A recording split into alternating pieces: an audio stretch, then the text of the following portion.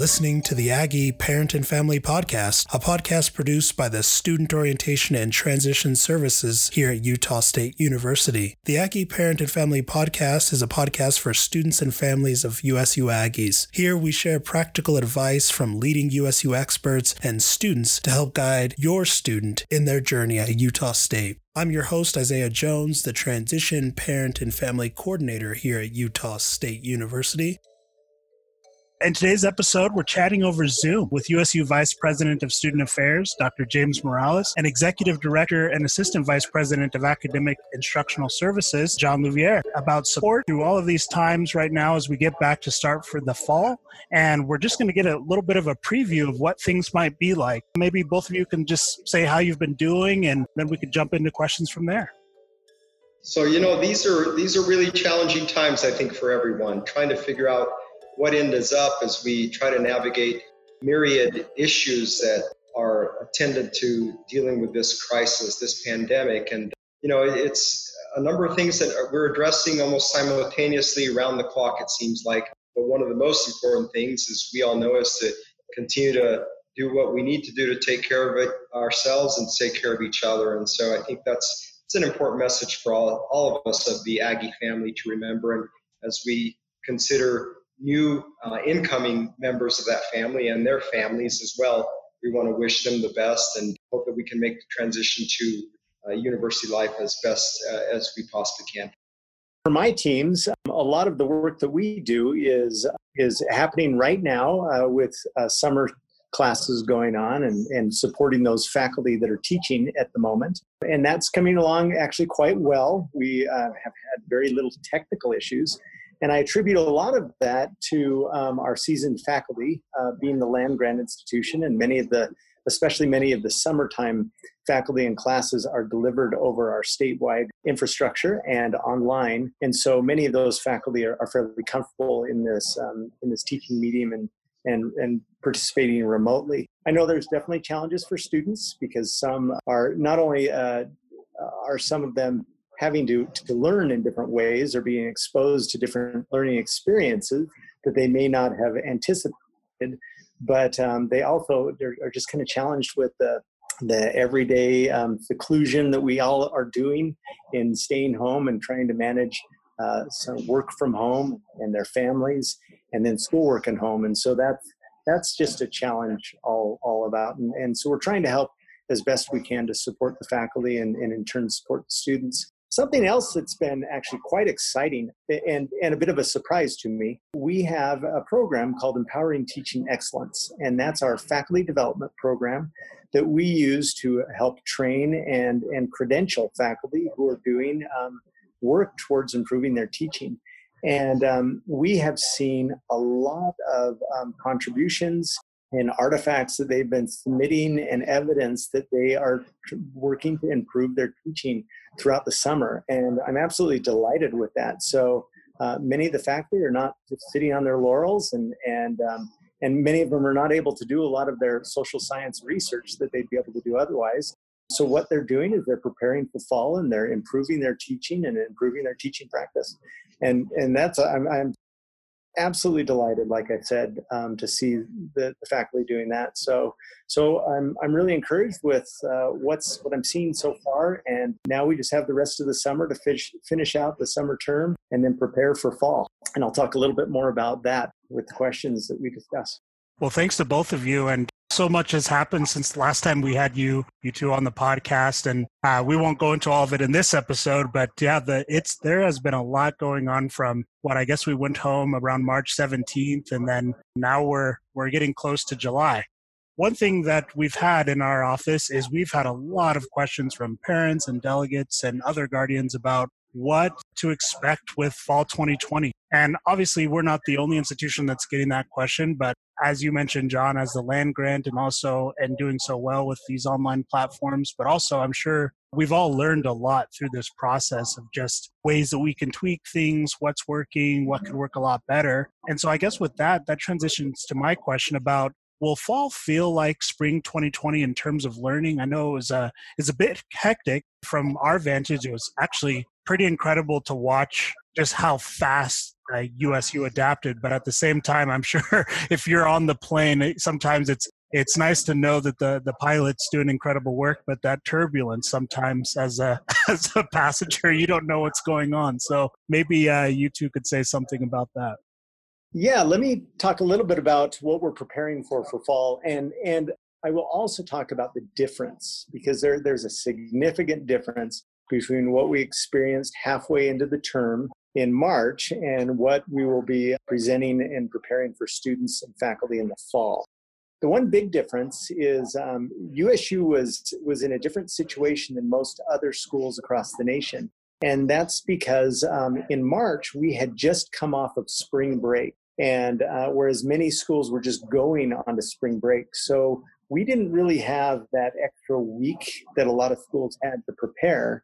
And we had to make some very quick and rational decisions to protect our students and our faculty. And so we moved to remote very quickly with not a whole lot of notice or any days of preparation. That's extremely disruptive in terms of plans and expectations and even ramping up the infrastructure and technology, not to mention the training and support, the list goes on, to helping out our faculty and students to be able to continue to meet their learning objectives and goals. So there's hopefully never in the future will we have an experience like we had in March, I hope. And I think we've learned a lot from actually moving so quickly. And so let me share with you a few things that we've learned and what we're preparing for. So one term that I want to be very explicit about, and you'll hear us talk about remote teaching. And so there's a difference between remote teaching and online. So when you hear of somebody taking an online class or moving online to an online course, that's actually a very intentional teaching medium that we use to take online classes.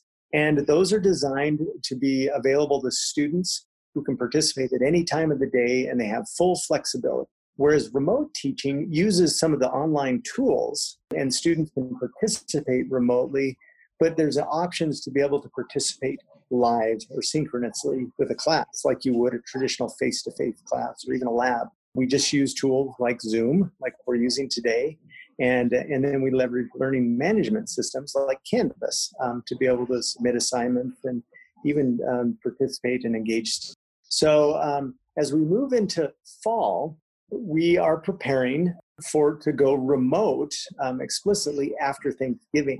So the difference between the remote after Thanksgiving and the remote that we did in March is we have time to prepare for that. So one of the things that we're doing is we're providing a fantastic amount of training and support, additional support for students and faculty to use Zoom, which will be our primary web broadcast option. The other thing that we're doing in preparation for fall is we're providing an additional instructional delivery type. And this is one that we've never done before, and it's called face-to-face hybrid. And so students will start being notified whether their courses will be face-to-face hybrid rather than just a face-to-face course.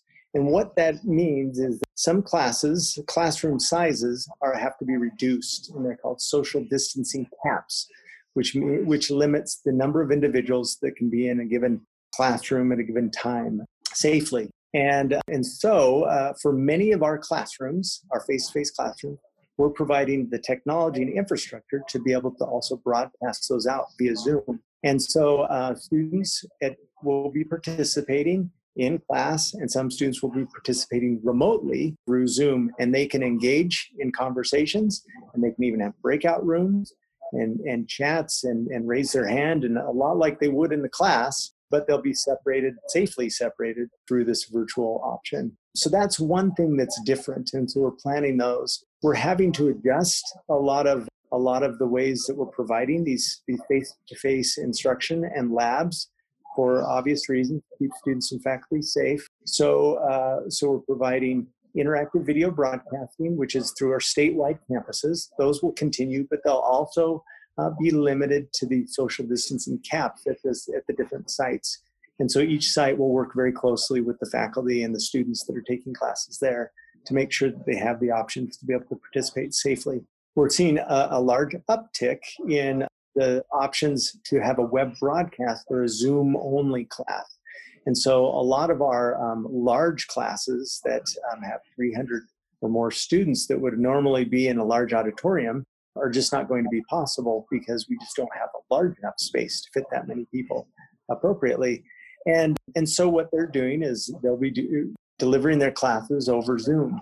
And right now we're working very closely with those faculty members who are intentionally designing their courses and the participation activities to be able to do those remotely and at scale, a lot like we do with our online classes. So we're going to see a lot of remote participation in classes, and but a lot of preparation with our faculty to be ready for that, with additional resources to help students and faculty.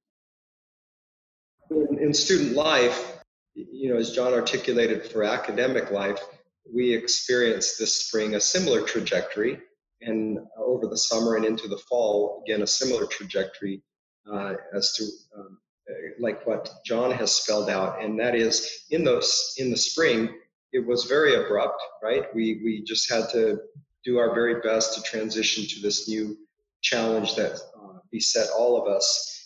But I think the important thing that we were able to do is we were able to recognize that we could provide options for students in a virtual world on the student life side. We could still offer events and activities, certainly not in person, but we were able to do some things that we turned around on a dime and offered in a virtual setting, experiences that help students stay engaged and connected to one another. And doing that so quickly wasn't, again, optimal, but it really helped us understand that we had the capacity and ability to do that. And now over the summer, as we're planning for the fall, we expect that there will be more of that type of virtual delivery of some of our events and activities and other offerings. But at the same time, we are preparing for that in-person experience. As John indicated, the classes, there will be a variety of different options in terms of classes. Likewise, on the student life side, we will offer a variety of different options to get involved, to get engaged, and stay connected as students with the university community and each other. We will have in-person events, but they're not going to be like they were in years past in the sense that they will be smaller in scale. They will obviously adhere to the various COVID-19 guidelines regarding social distancing and face coverings and so forth in order to protect the community and each other. And I think that's a really important principle to underscore over and over. And from my vantage point in student affairs, this is about all of us coming together to do our part individually for the collective good so that we can have a successful in-person experience this fall semester. And if any of us chooses not to contribute to those safe practices, then that can jeopardize not only other people's experiences and the opportunity for those in-person options, but health as well, their personal health. And so we want to be very careful. We want to be, as Aggies, really careful to think and to care and to act in ways that will ensure that those experiences are optimized for everyone, for students, for faculty, and for staff. So we will have some in-person events, but they won't be the scale that they've been in the past. But we'll also offer some virtual events, and we'll offer some things where we're streaming maybe a concert that a performer has a live streaming concert. We'll have some people in the spectrum, but they'll be social distanced from each other, and we're not going to see situations where there's a lot of close contact. Dances are going to be probably not carried out the way we have in the past. Maybe we'll find a way to people to show themselves dancing in their residence halls rooms and broadcast in a large screen or something. I'm not sure, but anyway, the idea is we're going to do everything we can to ensure that students get a fully immersive residential engaged experience with those COVID-19 safety guidelines in place. Yeah, James, I'd actually like to, something else that I've been thinking a lot about is about when students are coming back and they'll be together, is really being optimistic and knowing that this is a very different experience than many of us had going to college. And many of you parents that as you're sending your kids off to school, kind of wondering what type of experience they'll have. is part of the purpose of getting a higher education and a liberal arts education that we provide here at Utah State University is becoming a good citizen and learning how to become a good citizen and being socially responsible. And under the safety guidelines that we're presenting to students and all those that are here on campus, we're really going to have to emphasize that social responsibility and kindness and sympathy and empathy for those around us. And that could be in the form of wearing a mask or being cautious to not crowd somebody in line. But those are things that we are going to be teaching the kids that are coming here and our staff and everyone. And so I actually think that this will be quite a fairly controlled environment in a lot of ways, because we will be policing things and we will be enforcing it to make sure that everybody stays as safe as possible. But more than anything, we'll be teaching them how to be good citizens and be aware that their practices can inadvertently harm or benefit those around them. So I kind of see this as a pretty neat opportunity to send your child to Utah State, and though it will be different, and there will be some virtual things that may or may not work, but we're trying to be very intentional, like I was saying earlier, to make it a good experience for everybody. That's right. And some of the inconveniences the changes that will be perceived and experienced as inconveniences are really in order for the entire community to be able to enjoy some of those experiences collectively. And as a result, if we create this environment where it's a safe community, a safe environment, free from COVID-19, then individuals will be able to experience a lot of those things and carry out those activities that they were hoping to be able to enjoy this fall and this coming year. So in the end, I hope as parents you'll reinforce this message with your son or daughter that if they shoulder their part of helping to create this kind of environment that's safe, that everyone's going to benefit and they individually will also benefit. Yeah, that's really insightful from both of you. And I think one of the things with COVID-19 is that we're able, for the goods and the pros and the cons and all of that, to see all institutions on full display. And one thing that's really cool, you two are both very humble, so you wouldn't say it, but I know that behind the scenes, the logistics of this is extremely time consuming. But the thing that I like in seeing this is that I think the students and the parents as well can see how much care is involved in this process, because only someone who really, really cared and really, really thought that the students mattered would put in this kind of time and dedication just to make sure that the intricacies of every space and making sure that, we're not just thinking about our profits and things like this, but try to think of ways that, hey, how can the students still have and feel like they're continuing to be a part of the Aggie family while keeping them safe and the community around us that supports us safe. So that part's been really cool to see, I think, not just as a employee at Utah State, but from the student vantage as well. I know that that's definitely appreciated. So thanks to both of you. One question that we've also had, I know that I was one of these in my youth, I suppose I'm still a little young, but the difficulties of the online environment. Obviously, we've come a long way since Blackboard. We have Canvas and Zoom and all of these things. It's been really impressive. But, a lot of parents, their concern is just what resources are available to help their students excel in that context. We've had a lot of calls about, hey, do they need to take that organic chemistry online? Because no one wants to do that necessarily. And if they do, what's available? Could either of you jump in on that one? Yeah, let me go ahead and kick this one off. There's two parts to this. It's a little different, especially for those parents that had their poor high school students finishing out their senior year at home. And I know I had my children at home, my high school kids, that some of their teachers were doing a great job and some were just overloading my boys with a lot of extra work.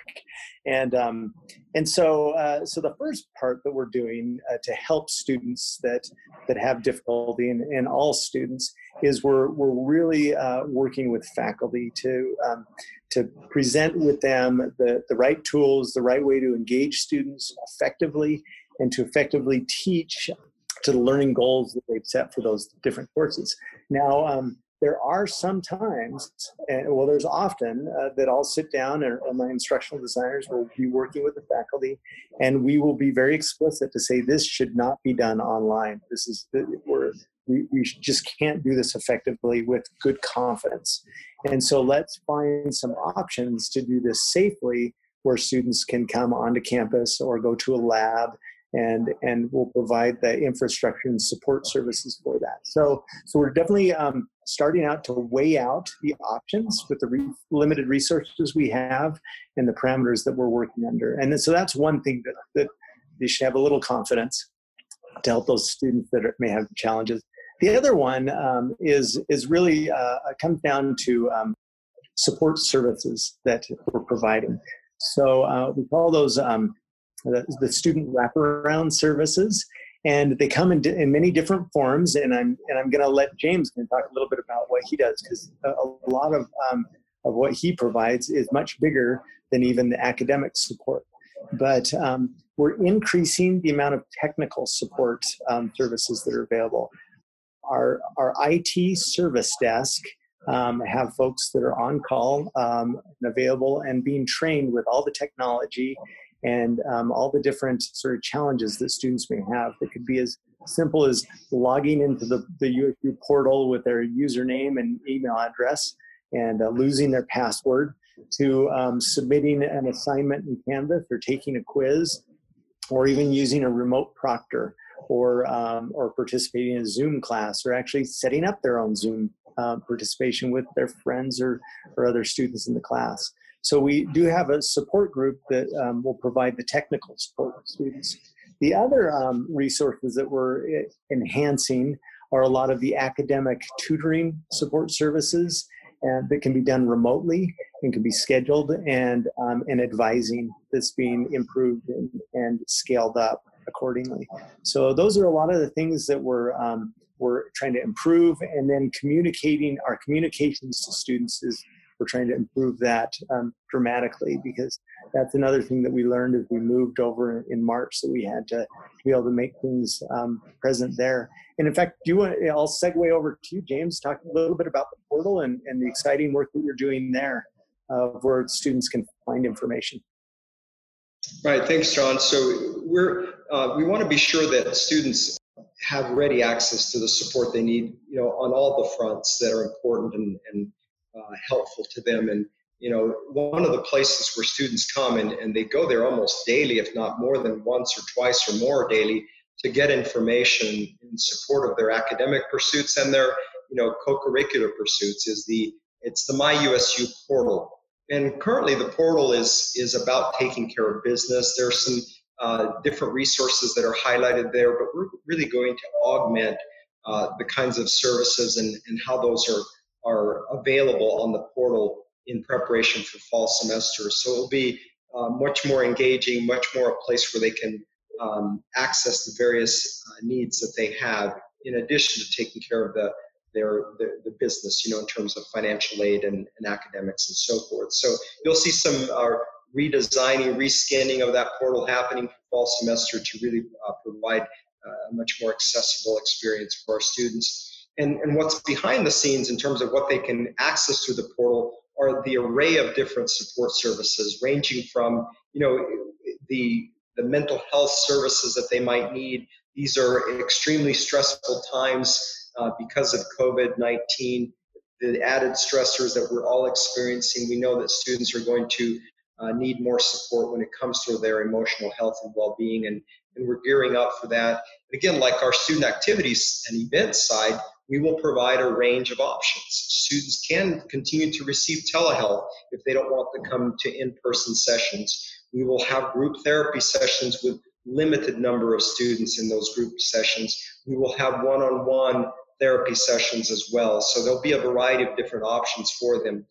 We want to keep in mind, though, that we are not a center that's set up to provide long-term therapy or services for students that have intense case or crisis management situations. Those that have long-standing mental health concerns. Our center is not geared toward providing support for those students. We will do initial management and then refer to community resources for those types of students. We're geared toward the brief individual, couples, and group therapy, 6 to 8 different sessions that would help a student get through the challenges they're facing, but not extended therapy. That's on the mental health services side. But I want to back up too and help us remember that we really think about health and well-being of our students from a much more holistic vantage point. So while mental health services is one important component, we want to ensure that students are engaged fully and connected socially, even though these physical distancing requirements might be in place.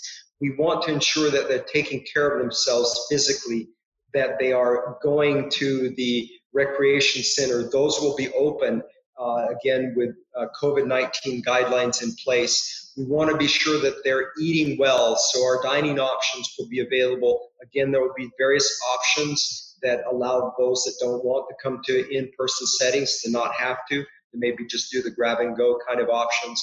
But again, we want students to take care of themselves along all the fronts that are important to them in addressing their health and wellness during the year.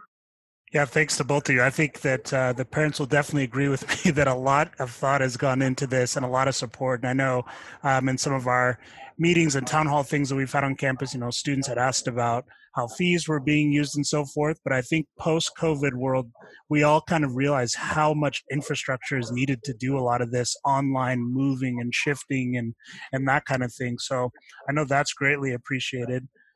One question that we've also got, I had a parent call me from Illinois who said, my student had a rough go their senior year, which it sounds like a lot of them did. And so they kind of have that idea of college, right? They come in and, in some schools, Southern schools, they have rush week and all these big things and football in the South. And here we have a lot of our day on the quads and things like that. And so the big question is now is kind of, what will student life be like? I mean, obviously, there's certain limitations to answering that, but just from kind of what we've done so far, James and John, how would you all answer that?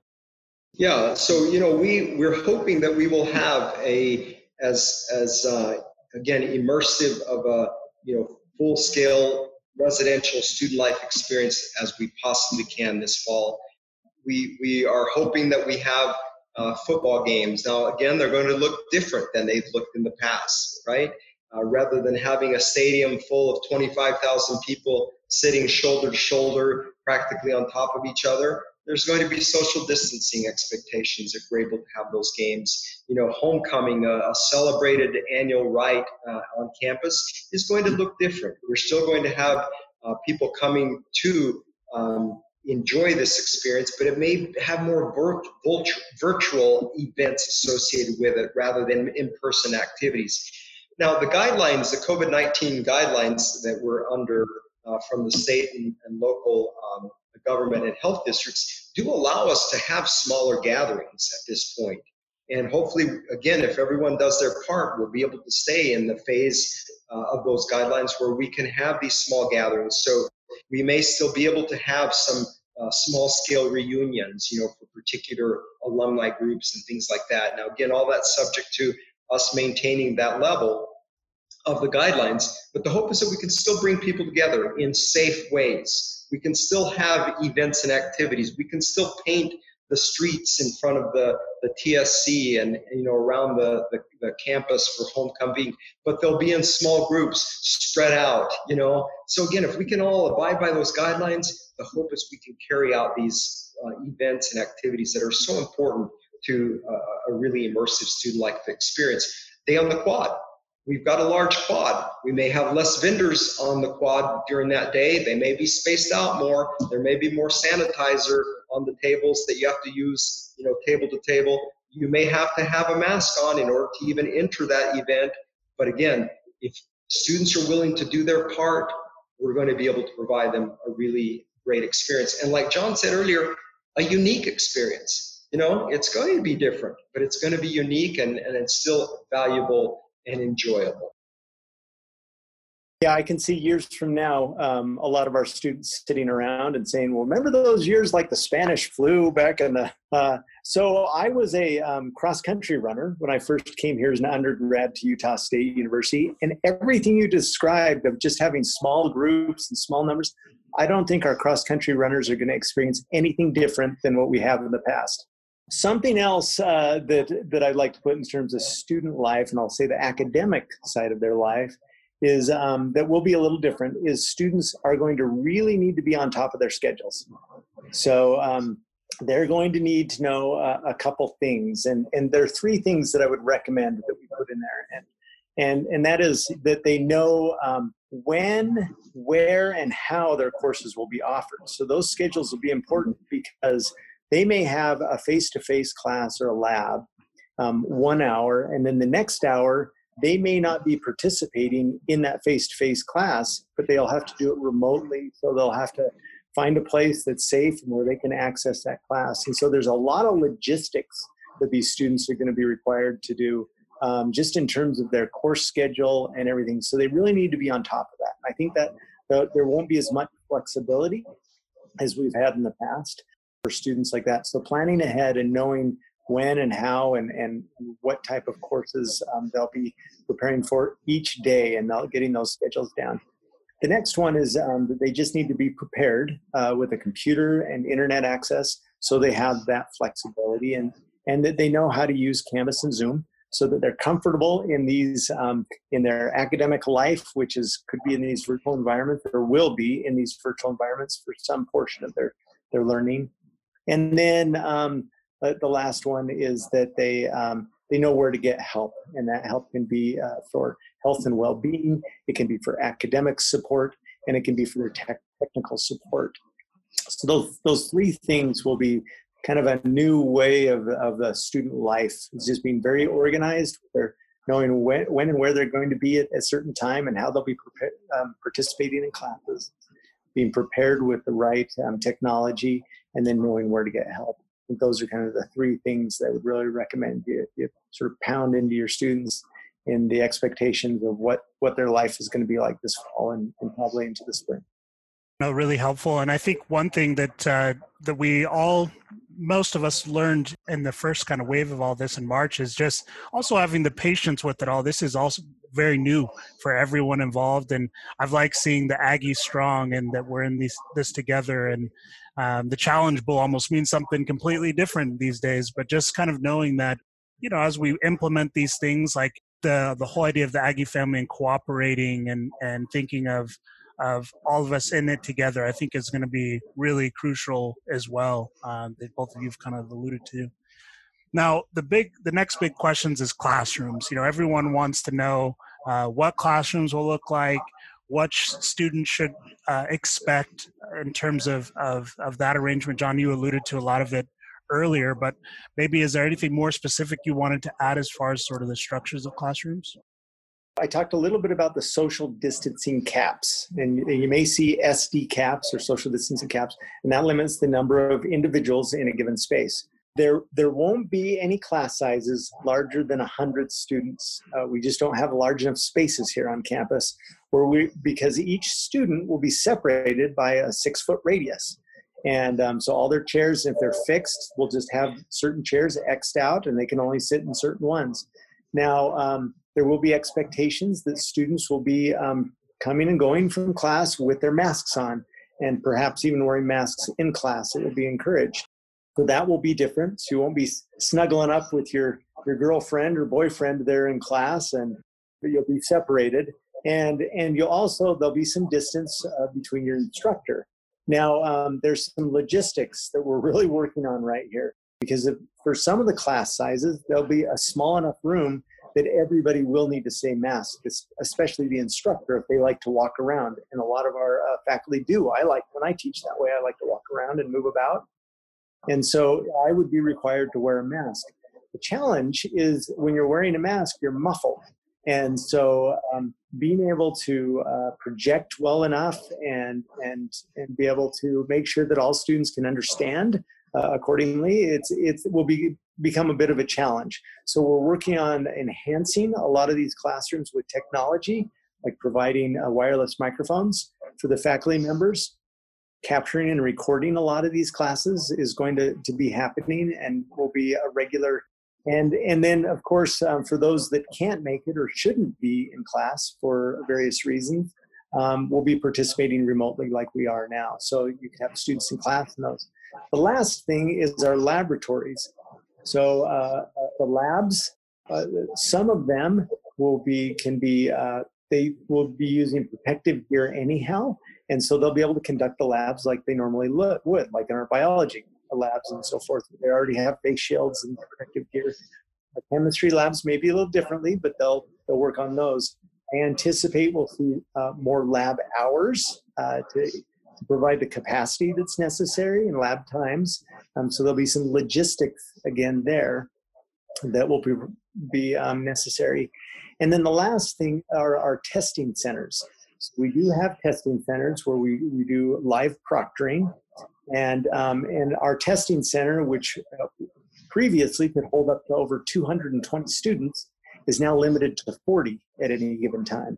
So we're working very closely with faculty to see how many of their assessments or the quizzes and exams can be designed online, and we can do remote proctoring where it's appropriate.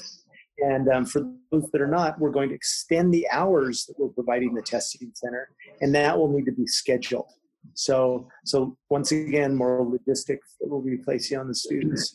But that's a lot of what it's going to look like, or that I anticipate it'll look like, which I have to admit, it's going to feel really weird sitting there with masks, and it's going to be a challenge for our faculty to project and to get students engaged.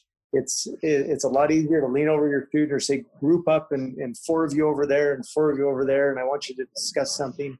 So there are some challenges that we need to figure out, and it will be very different. But that's what we should prepare ourselves for. And I know that both of you are runners, and I tried to run. I did sprinting, so. But one thing that I wanted to bring up is, our coaches used to write on the board. They'd write the X's and the O's, and I'll never forget. Perhaps you all could go back to your first run, right, where someone described running a half marathon or a full marathon, and then you actually ran it. And for me, it was seeing the X's on the board, and then we played Utah. And I remember I came back to the sideline, and my coach was like, "How was it?" And I was like, "They're a lot faster in person than you're drawing on the board." And so, again, just the patience of getting used to the feeling of it will take all of us time to get adjusted to, and the flexibility of, you make those tweaks as you go. I'm sure both of you as a runner, maybe you adjust your shoes or, your form or your technique as you kind of get the feel for what it's like, as opposed to kind of reading about it. I've watched enough documentaries about running, and then I run about 2 feet, and I realize that it's harder than it looks on TV. So I'm glad that you all can run. Yeah, I like that metaphor. I can think of our students as being academically flexible. Yeah. And they're going to need to be flexible, emotionally flexible, and in many ways physically flexible, to be able to deal with the changes in what we're doing here. So yeah, that's a good example. And I think it's important, just for all of us to keep in mind that it's not going to be the same as it was last fall, or that any of us, remember in our college years. It will be different, but that's not necessarily bad, right? An experience can become a positive experience, and we're doing everything we can, as John has articulated and I've shared, to make that experience a positive, enjoyable experience for our students. But again, practically, there are some things that will not happen. We're known for having the largest Halloween party this side of the Mississippi River, the Howl. We've looked at how we could possibly pull off that event with COVID-19 guidelines, and that's probably not possible by any stretch of the imagination. So, we will be foregoing certain things, but we will be doing things differently and maybe incorporating some new activities and events that take the place of something like the Howl. So there's some exciting things ahead of us, for all of us. Boy, we're not going to have many true Aggies this year. I just thought of that. That's right. We'll find a different way to become a true Aggie this year. elbow bump. Exactly. Maybe some kind of dance off up on the Yeah. A or something. Yeah, I was going to mention that tradition, but I didn't want anyone to get sad. But new traditions are going to come out of this. New tradition. That's right. Most definitely. Well, that kind of transitions us well to what resources and supports are available for those who will be struggling with mental health, and even for those who maybe don't even have a history of it. I think you change environments and context, you learn a lot about yourself and what's difficult and what's challenging. So I know a lot of parents have reached out to us just kind of wondering like, hey, this is going to be a challenge, and especially for the student, right, who really flourished in that old fall environment, and all of a sudden, that's a new context. It's a new run. It's a new game, right? And so what resources are available for them? So again, we're going to have the full gamut of in-person offerings as far as therapy session with a licensed psychologist that can sit down with them on a one-on-one session for a number of sessions during the semester and help them get through the challenges they're facing. There's going to be options where a student can be in their room and actually engage through telehealth with a counselor. We also have some self-help videos online. We have a self-help app.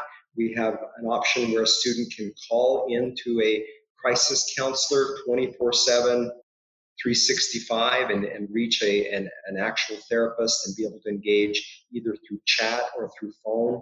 So there's all these different options for students so that they can get the help that they need when they need it, how they need it. But on top of that, there's also, as I mentioned, the other resources for taking care of themselves, eating well, getting a good night's rest, finding the balance in life, taking care of themselves physically. All those matter immensely too. And one thing that most parents may not be aware of, though, is that we truly are a community that cares about one another. And we have a process, and there's a way for any member of the Aggie family on campus to be able to refer a student to an office within my division called the Care Center. And the Care Center receives these referrals, these reports from anyone, a faculty member, a roommate, someone who's just walking across the quad and sees a student in distress and goes up and asks what's going on.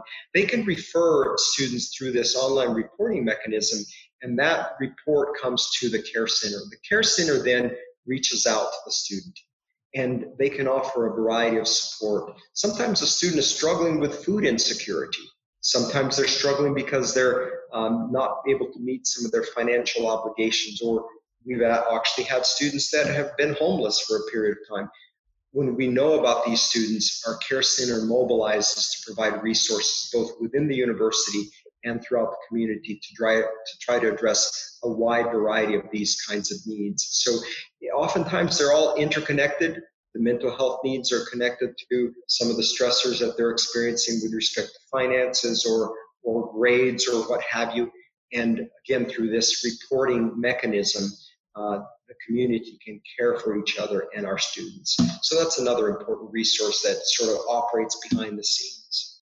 There's also some resources that we're building into our digital infrastructure to help our faculty to identify behaviors of students that may be maybe not keeping up with their other students in the class. So we're looking at like if they're getting all their assignments in, or if they're turning their assignments in late, or if their grades are dropping dramatically and they may not have otherwise, or increasing on the flip side, so that our faculty can be aware of that and they can give them a little attaboy or some encouragement where necessary. But also we use that data very constructively, and we train our faculty to use that data appropriately so that we can be responsible to our students to help them be as successful as possible in the classroom and in life. And so if they see some indicators that may cause them concern and they reach out to students, they're not able to get a hold of them, they'll actually mobilize